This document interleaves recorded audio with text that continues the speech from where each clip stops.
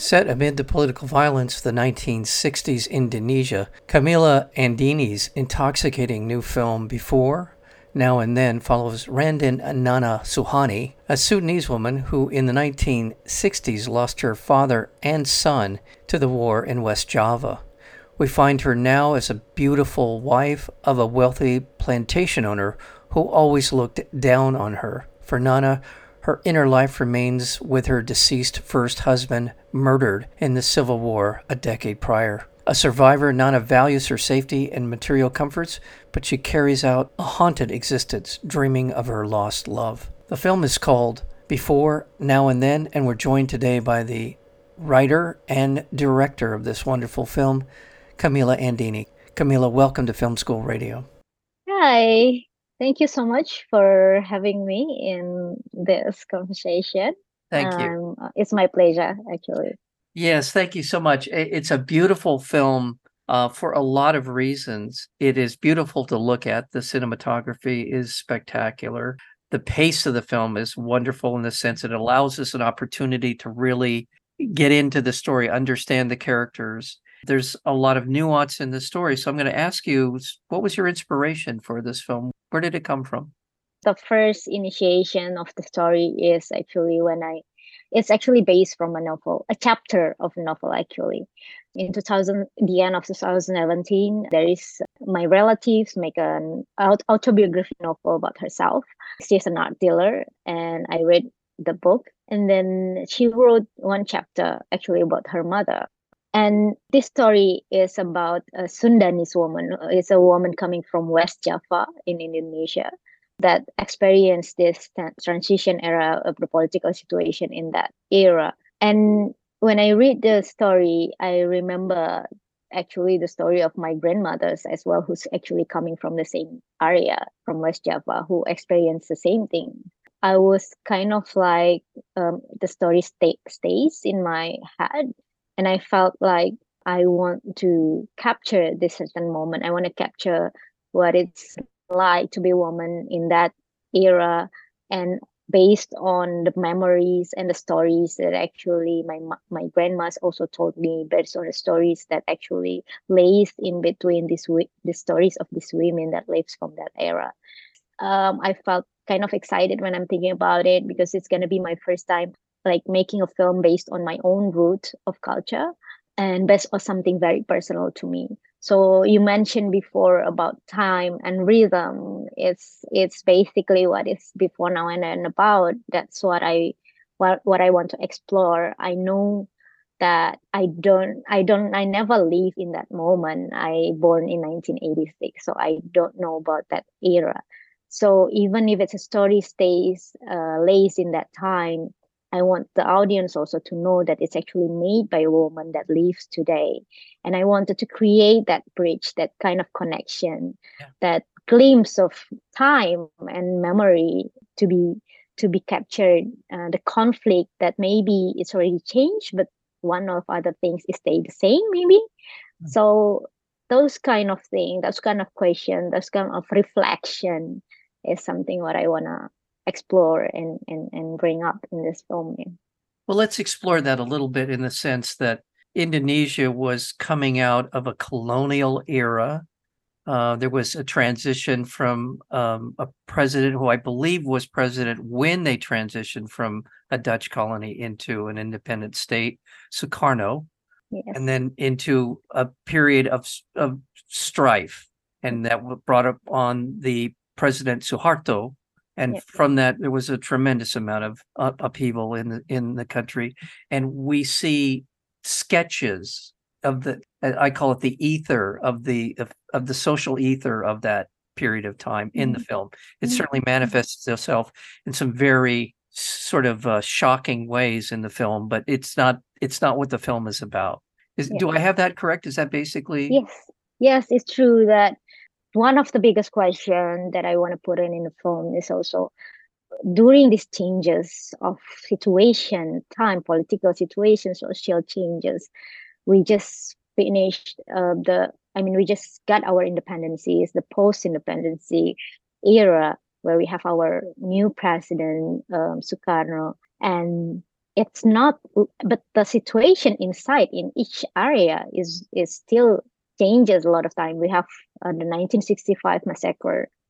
We have different kind of conflict in different time, and it's not long. It's only like 15 to 20 years before the new order coming in with Suharto in lead, and new kind of occupation and oppression as well for more than 30 years ahead. So at that point, as a nation, there are a lot of uncertainty, like what is good and what is bad. Actually, the situation is just keep changing from time to time, and we don't know is it for good or for not.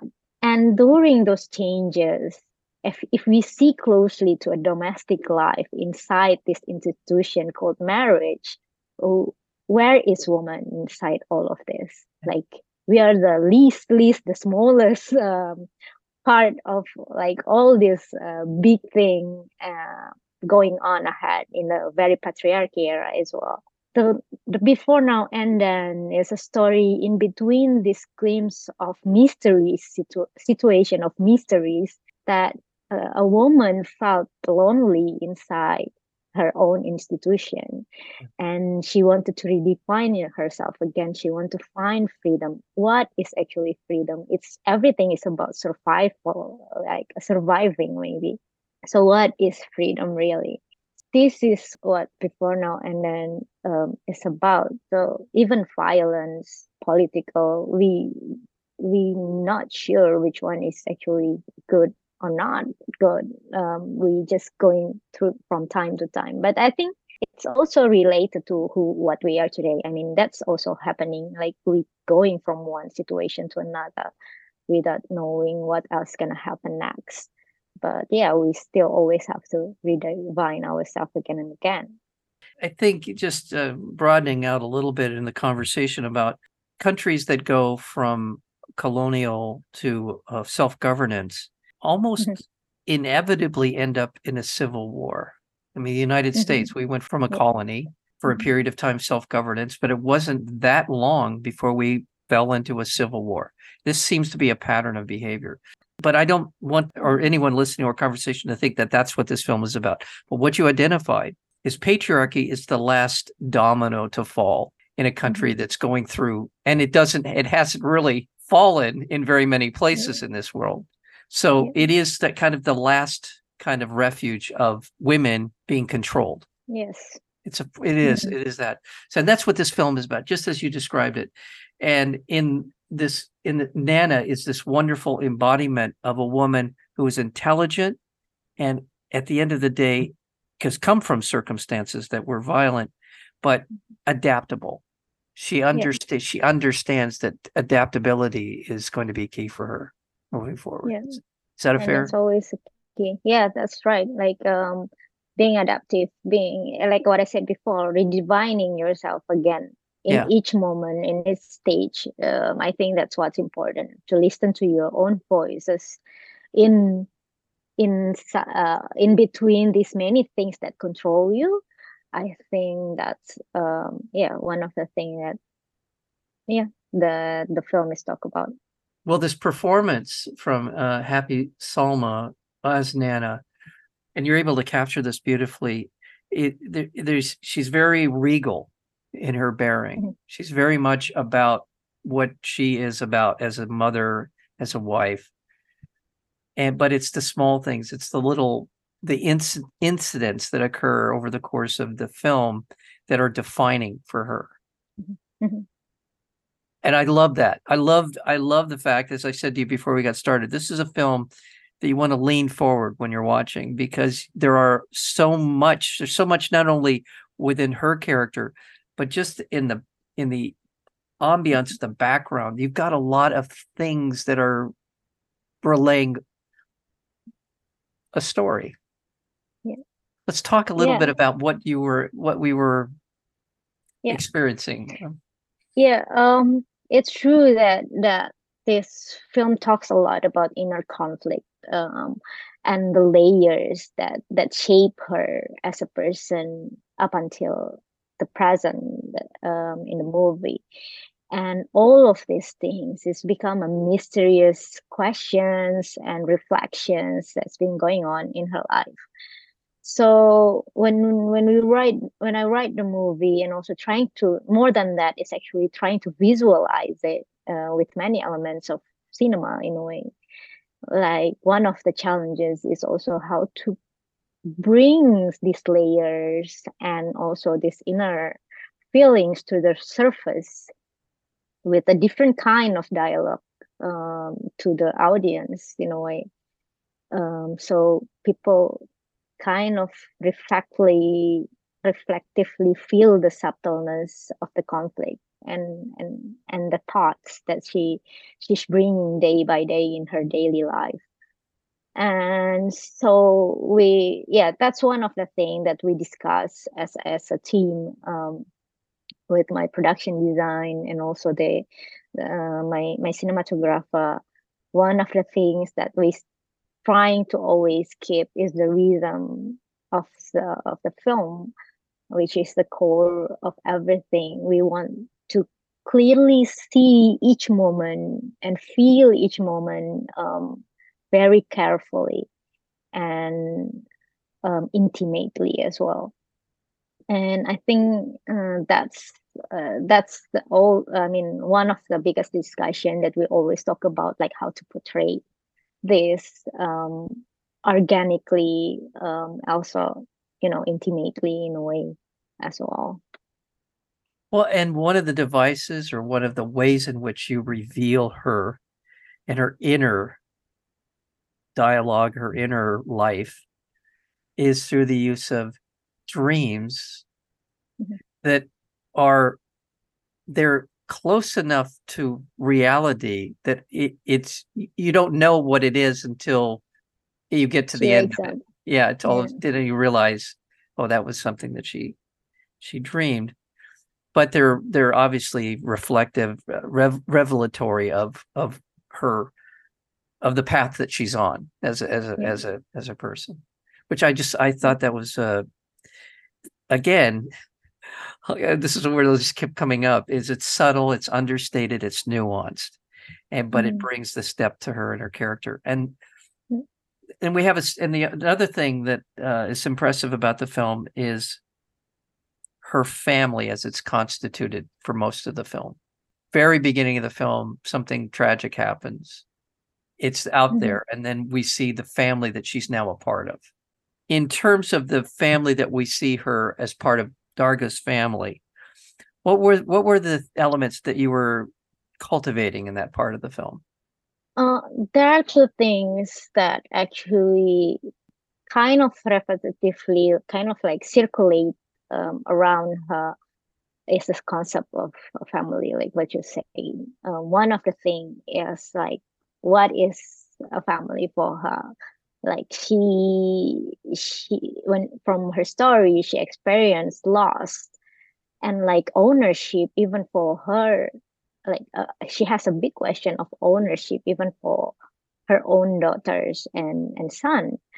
And but that's what's a woman like, especially when you live in a culture like Indonesia, and maybe also back then. And like, the society owns your family, the society owns your daughter and son. you you barely knows like how much you can, um you own them in a way. So the question of loss and ownership is always there. And the second thing is that the feeling of being lonely, even if you are surrounded by many people and surrounded by beautiful house, beautiful family, but in a way you felt like you're isolated. And this is the time when you kind of lost yourself and you want to find out who you are. And I think this is what is it about that, like, I want to capture from this moment, because she had a family before she lost, and then she have new families, but she doesn't know like how much she can actually be with them all the time as well. So those kind of thing is, yeah, like the situation, it kept changing and changing again. Yeah. I just want to remind our listeners we're speaking with Kamila Andini, That's the fine. director and screenwriter, co-screenwriter of this wonderful film that has won a number of awards. The film's called Before, Now, and Then. One of the wonderful kind of dichotomies or side-by-side experiences of two different women in the film. Her rival, the mistress, the way that unfolds, I thought that was fantastic, just the dynamic of that. And there's one scene with her at the dinner table where their relationship sort of flips into something different, and the recognition on the part of both of them in that moment is a beautiful piece of cinema. I love that. But the other part of it is the older women who are in the film who lived in this system forever for their entire lives, and how it feels like they're spending their time reinforcing patriarchy, whereas is subverting it in her own way. Which I'm just as part of their great characters, they're alive on screen, but I love that part of the film. That's for me is the subverting it on one hand, very, very subtly, and the other hand, women supporting patriarchy in a way that's more of a class system thing as much as it is about patriarchy. Yeah, because I think especially in society like in here in Indonesia, that's the default. We are actually taught to be part of the system all the time. We brought up to be servant to the patriarchy. I mean, like, we need to be part of it, and that's a success. The success if we are being part of it and being good at it. But that's when sometimes we kind of lost ourselves as well in a way. In another way, is a very woman that ahead of time. I mean, like, I love writing about her character here, even if it's like very subtle. But that's what we need as a society. I mean, little step. I mean, subtleness, little step, little things. It matters. It creates in a big impact.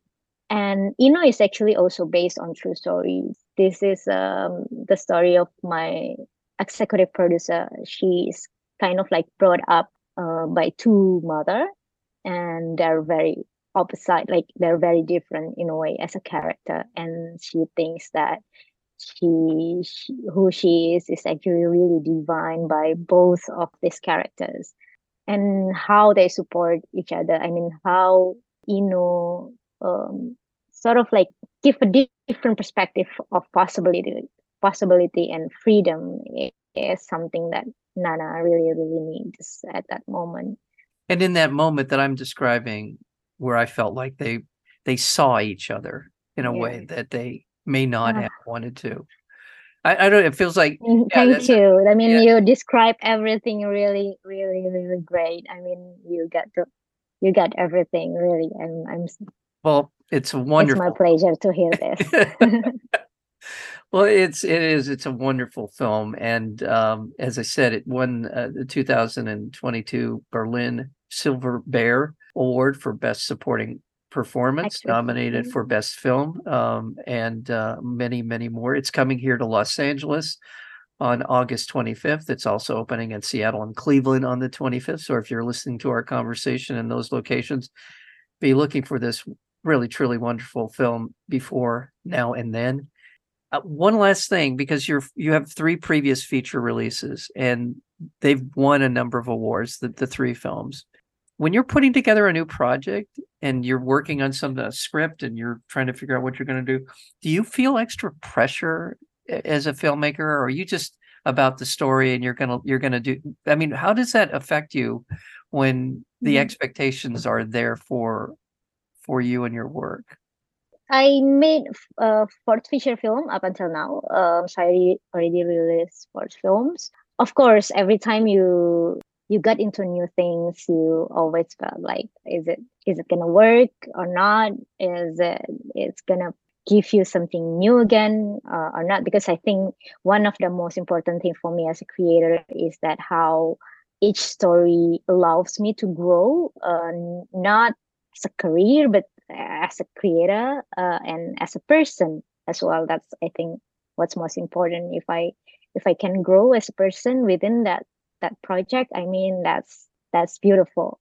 This thing about creative process, you, even up until the end, even if you already have the award, for example, you still feel like there's always one day that you feel, okay, I think it works, but that another day that you feel like, oh my god, what am I making?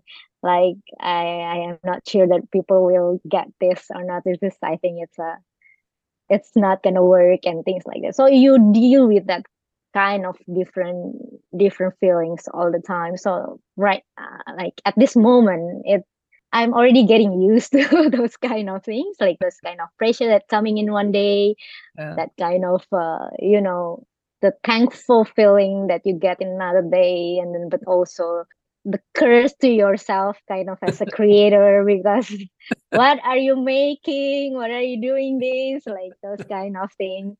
But yeah, I mean, I'm getting used to it very much, and now I kind of know like how to handle it from one time to another. Yeah. And overall, as a woman, I always see my film as a kid.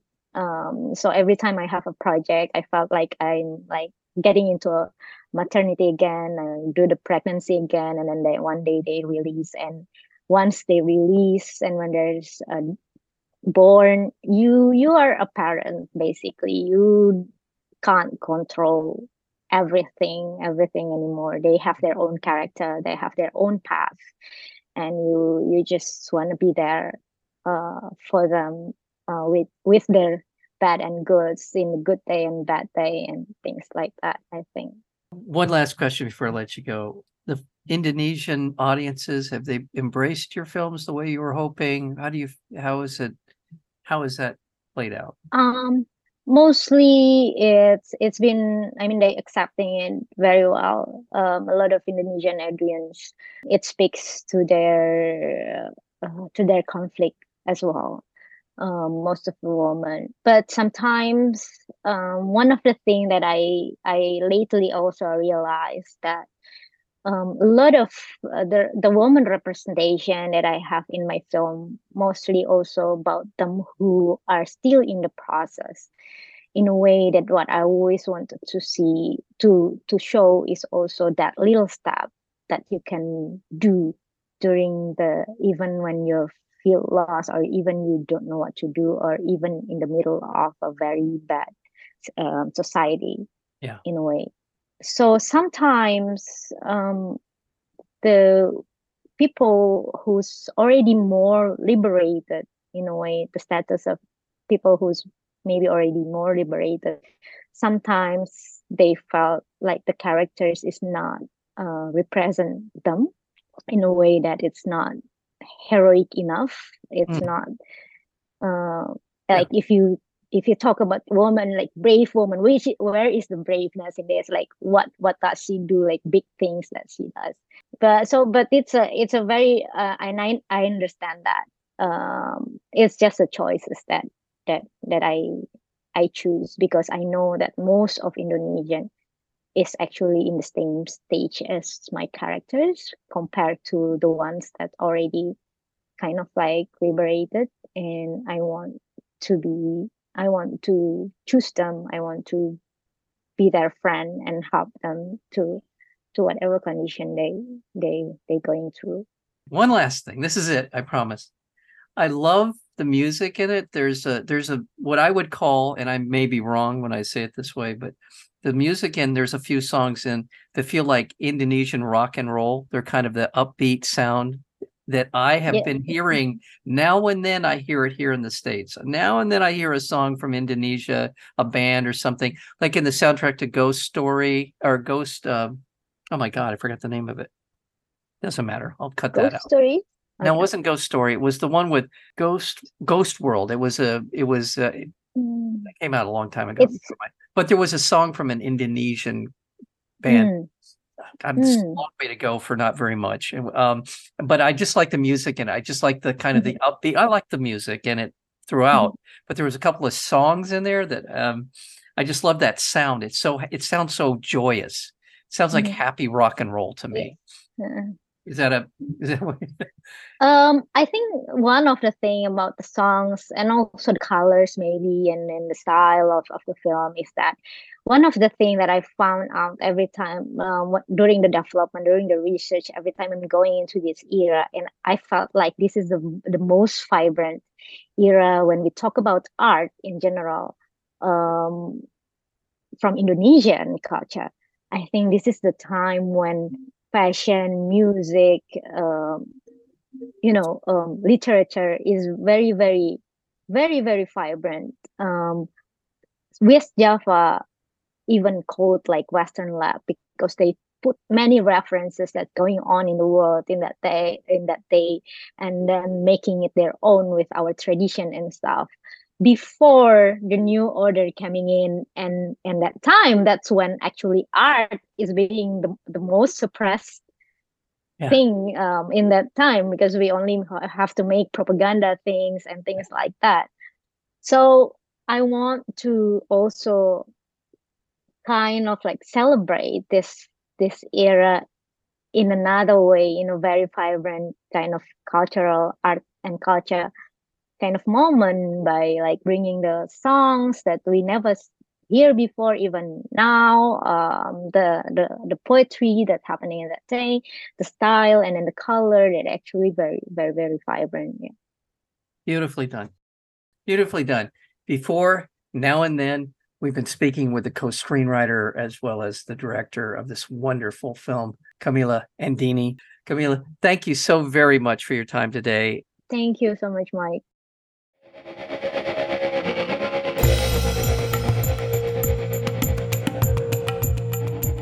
You've been listening to Film School Radio, the on-air online showcase for the best in independent documentary and foreign films. You can find out more about the program at filmschoolradio.com. I'm your host, Mike Kaspar. Thank you for tuning in, and we'll see you next week with another edition of Film School Radio.